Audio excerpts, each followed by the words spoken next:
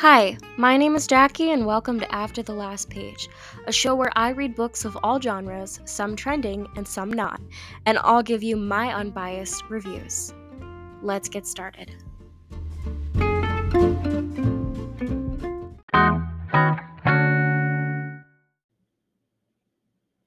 Today's episode of After the Last Page features Abby Jimenez's new novel, Part of Your World. Now, if you haven't heard of Abby Jimenez, you are missing out. She is one of my favorite romance authors, and for very good reason, and I'm going to share that with you today. Now, Jimenez has written several other books, such as The Friend Zone and Life's Too Short. You guys might have already listened to our episode about the Happy Ever After playlist, which was released a couple of weeks ago.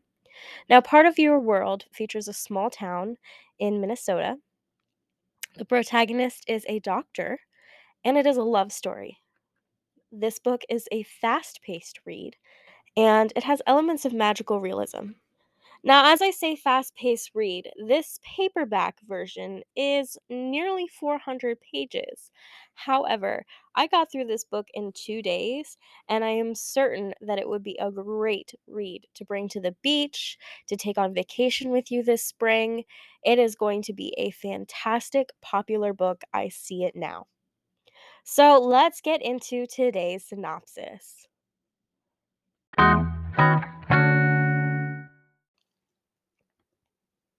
Alexis Montgomery is next in line to her family's throne, the medical throne, that is. Coming from 125 years of Montgomerys, Alexis is the first to take up emergency medicine, but not surgery. With the pressure of her narcissistic father, her emotionally abusive ex partner and surgeon, and her enabling mother and friends, Alexis feels she has no way out of the life she was meant to inherit until she hits a raccoon on the side of the road in a small town. Daniel Grant is an heir in his own right. Wakan has been run by the Grants for as long as anyone can remember, and a Grant has always been the town mayor. Daniel's never questioned his lineage until he rescues a red-headed beauty from the side of the road. Struggling to make ends meet, Daniel's not sure how he can keep Alexis, a woman with 10 times his income and 10 years older than him. Yet he knows he can't live without her. Together, Daniel and Alexis are unstoppable, but the two cease to exist outside of Wakan town limits. Can the magic of Wakan keep them together? Or will Alexis and Daniel be destined to follow the path that has already been laid out for them since birth, separately? Let's get into a short excerpt from today's novel. Chapter 1. Alexis. Moths fluttered in my headlights over the long grass of the ditch. I was still clutching the wheel, my heart pounding. I'd swerved to miss a raccoon in the fog and careened into a shallow embankment on the side of the road. I was okay. Shaken, but okay. I tried putting the car in reverse and my tires spun uselessly. Probably mud. Ugh. I should have bought the SUV instead of the sedan. I turned off the engine, put on the hazards, and called roadside assistance. They told me it'd be an hour wait. Perfect. Just perfect. I was still a 2-hour drive from home, stuck on some lonely stretch between the funeral home I just left in Cedar Rapids, Iowa, and my house in Minneapolis. I was starving. I had to use the bathroom, and I was in shapewear. Basically, the grand finale to the worst week ever. I called my best friend Bree. She answered on the first ring. So, how was Hell Week? Well, I can tell you how it ended, I said, reclining my seat. I just drove my car into a ditch. Ouch! Are you okay? I am. Did you call a tow truck? I did. An hour wait. And I'm in Spanx. She sucked air through her teeth. Satan's underwear? You didn't change before you left? You must have run out of there like you were being chased. Where are you? She asked. I peered out the windshield. I have no idea. Literally, the middle of nowhere. I don't even see street lamps. Did you mess up your car? I don't know, I said. I haven't had a chance to get out to check. I don't think so. I shifted uncomfortably in my seat. You know what? Hold on. I'm taking these off. I got unbuckled and reclined the seat as far as it would go. I took off my heels and tossed them on the passenger side, then reached around to unzip myself. I wiggled out of the attached bra straps and leaned all the way back and pulled my black cocktail dress up around my hips, hooking my thumbs into the top of my Spanx. There was nobody out here. I hadn't seen another car on this road in a half hour. But just as I started to wrestle the nylons down, headlights poured through my back windshield. Because of course they did. Shoot, I breathed, moving faster. It was like trying to get out of a full body compression sock while being timed for speed. I heard a car door slam and I got frantic, fighting my spandex restraints down to my knees under the steering wheel and then kicking out of them just as someone came up to the window. A large, shaggy dog popped out of nowhere and jumped up on my door to look in at me. Then, a bearded white guy in a denim jacket with a wool collar came up behind. Hunter, down. He pulled the dog off my car and tapped on the glass with a knuckle. Hey, you okay in there? My zipper was still half undone and my dress was hiked almost to my underwear. I'm fine, I said, tucking my dress over my thighs, pivoting to put my bare back to the passenger side. Raccoon. He put a hand to his ear. I'm sorry, I can't really hear you. I cracked the window an inch. I swerved for a raccoon. I'm fine, I said again, louder. He looked amused. Yeah, we've got a lot of those around here. Want me to tow you out? I called a tow truck. Thank you, though. If you called a tow truck, you're waiting on Carl, he said. You might be waiting a while. He nodded down the road. He's 6 beers deep at the VFW. I closed my eyes and let out a tired breath. When I opened them, the man was smiling. Give me a sec, I'll tow you out. He didn't wait for me to reply, just walked back behind my car. I hurriedly zipped myself up. Then I picked up my phone again. Some guy is towing me out, I whispered to Bree. I angled my rear view to try to see his plates, but his headlights were in my eyes.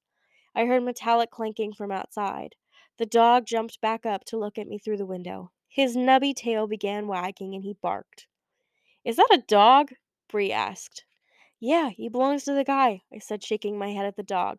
He was licking the glass. Why are you so out of breath? I was in the middle of trying to get my Spanx off when he showed up, I said, grabbing them from the floor and balling them into my purse. I was half naked when he walked up to the window. She laughed so hard I had to pull the phone away from my ear. It's not funny, I whispered. Maybe not to you, she said, still laughing. So what's that guy look like? Some creepy old dude? No, he's kind of cute, actually, I said, trying to see the activity behind me in the side mirror. Ah, and what do you look like? I glanced down at myself. Hair and makeup done. Black funeral dress. The Dolce one? Yeah. So looking hot. I'm gonna stay on the phone with you in case you get murdered. Ha, thanks. I leaned back in my seat. So did the funeral suck? Bree asked. I let out a long breath. It sucked so bad. Everyone kept asking where Neil was. What'd you tell them? Nothing. That we broke up and I didn't want to talk about it. I wasn't getting into it, and of course Derek was a no-show.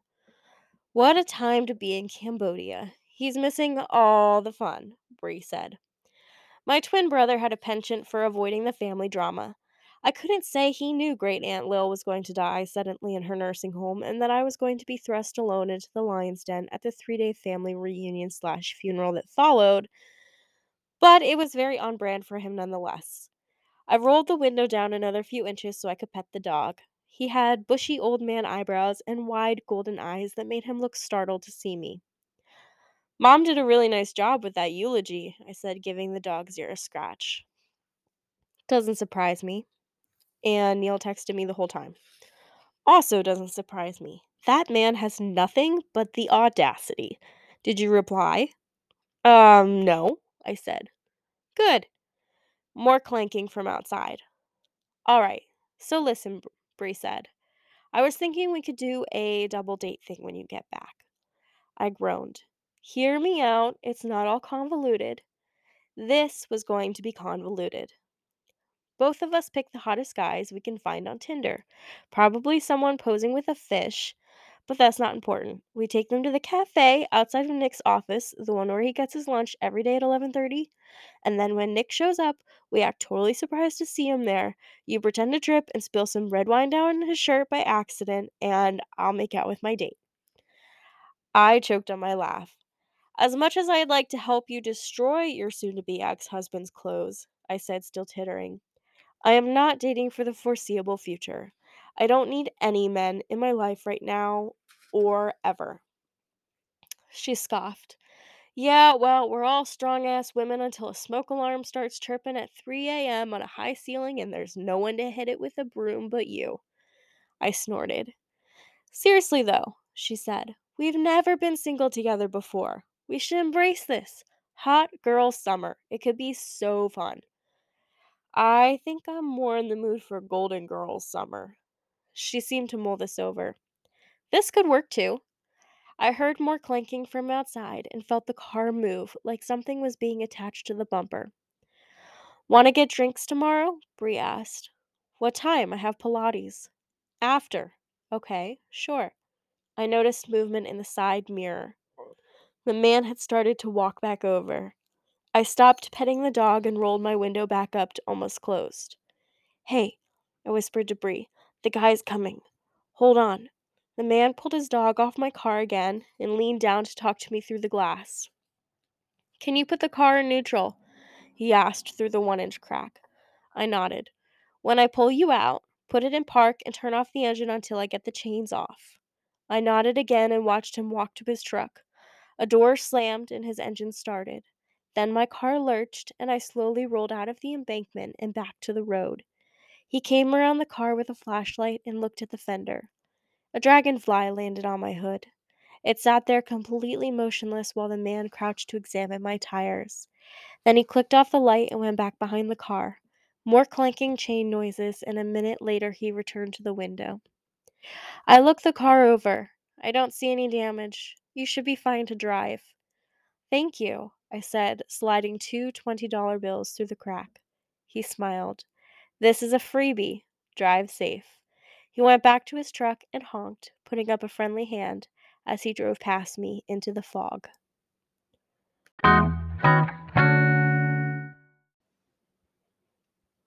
Now that you guys have heard a short excerpt from this novel, let's get into my review. Now, I decided to rate this book 4.5 out of 5 stars. Let me start off by saying this. If men, like Abby Jimenez writes, existed in real life, a whole lot of us would be less single. Let's be real here. Jimenez has completely obliterated my expectations of men, knowing that characters like Daniel exist. That being said, I loved Part of Your World. At first, I was really getting some serious Schitt's Creek meets Grey's Anatomy vibes. I mean, David and Alexis, anyone? Once I started getting into this book further and the characters developed more, I can definitely see some of the characters being inspired by some pop culture references and maybe even some Disney characters. Now, Jimenez does admit to this in the bonus Q&A section at the end of the book. Daniel is definitely a prince in his own right, and Alexis really gives off Little Mermaid vibes with that red hair and the overbearing dad. One of the things I admired most about Part of Your World was the side characters.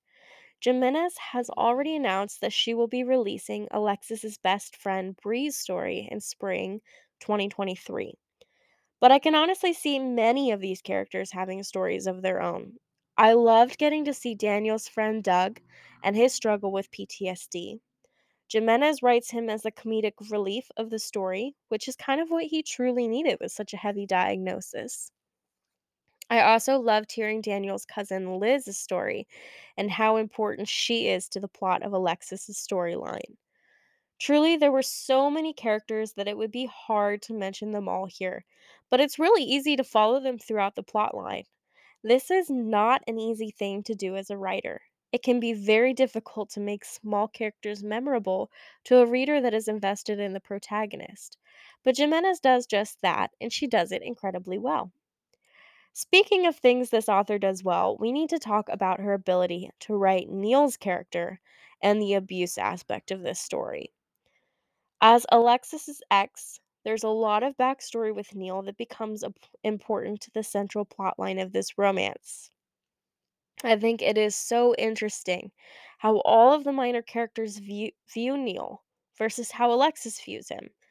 It really illustrates to the reader that emotional abuse is not black and white. There are so many gray areas that sometimes it's extremely difficult for someone to be brave enough to get out of a relationship like Alexis and Neil's.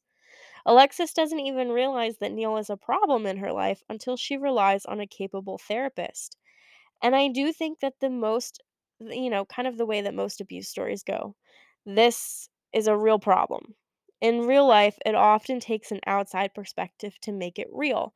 And just like Alexis's story, this is something that a lot of people go through. So I really do think that a lot of people will be able to connect with Alexis and her relationship or her ex relationship in some way or another. As far as the plotline and the ending of this romance go, I won't spoil it for you, but I have high hopes for Daniel and Alexis. Even though there are some serious differences between the two of them, their ability to compromise and meet in the middle is really what is going to carry them through. I've read all of Jimenez's other books, and there are definitely a few romances she's written where I wonder whether the characters would have survived their conflicts, aka Jason and Sloane. But I know that Daniel and Alexis will for sure be #end goals. So let's get into my final thoughts. This book was a solid 4.5 out of 5 for me, and I'll tell you why. I would love to see Abby Jimenez write some characters that are more physically realistic. Well, I love the strife that she puts each of her characters through. Think Sloane's grief, Alexis's spousal abuse, Kristen and Vanessa's health issues. I would also love to see a character that struggles with realistic body issues. Each character that this author writes about is stunningly gorgeous, thin, or blonde. They meet some aspect of a beauty standard. I'd love to see a character that maybe doesn't meet those things. Let's see a girl with some cellulite, or maybe a man without biceps. I definitely think it's within the scope of Jimenez's writing to be able to do this. The other reason I'd rate this story at a 4.5 instead of 5, I sometimes feel like Jimenez's books are too quick of a read. It's easy to devour them fast, and I think that's because there is a lot of fluff in some sections, especially when it comes to the romance scenes. I'd like to see a little bit more development in our protagonist's point of view. I think Life's Too Short definitely had more of this development aspect than the Happy Ever After playlist or Part of Your World. All of this being said, Jimenez is my favorite romance writer. I absolutely devour her books, and I have this one on pre order as soon as news of it released. I will continue to be a major supporter of Abby Jimenez for good reason. She's an excellent writer, and I love her stories. It always baffles me that she got her start with Nadia Cakes, as she clearly was meant to be a writer. Though I'll admit I haven't tasted her cupcakes yet, and I'm sure I would be proven wrong given the way she describes them.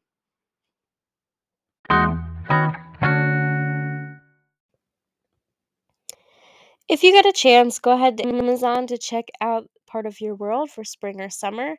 As I said, I can see this being an excellent book to travel with, especially on beach vacations or on a flight. It's a quick, easy read, and it's really enjoyable. You can check out my review on Abby Jimenez's other novel, The Happy Ever After playlist, by going to my blog, afterthelastpage.com, or you can listen to the episode through our podcast. If you love this book, let me know on our blog. I would love to hear your thoughts on Daniel and Alexis. Do you think their love story would have made it? Do you think Alexis would have gotten back together with Neil given her circumstances? Be sure to go ahead right to our blog post and leave us a comment to talk more about it. Thanks again for listening.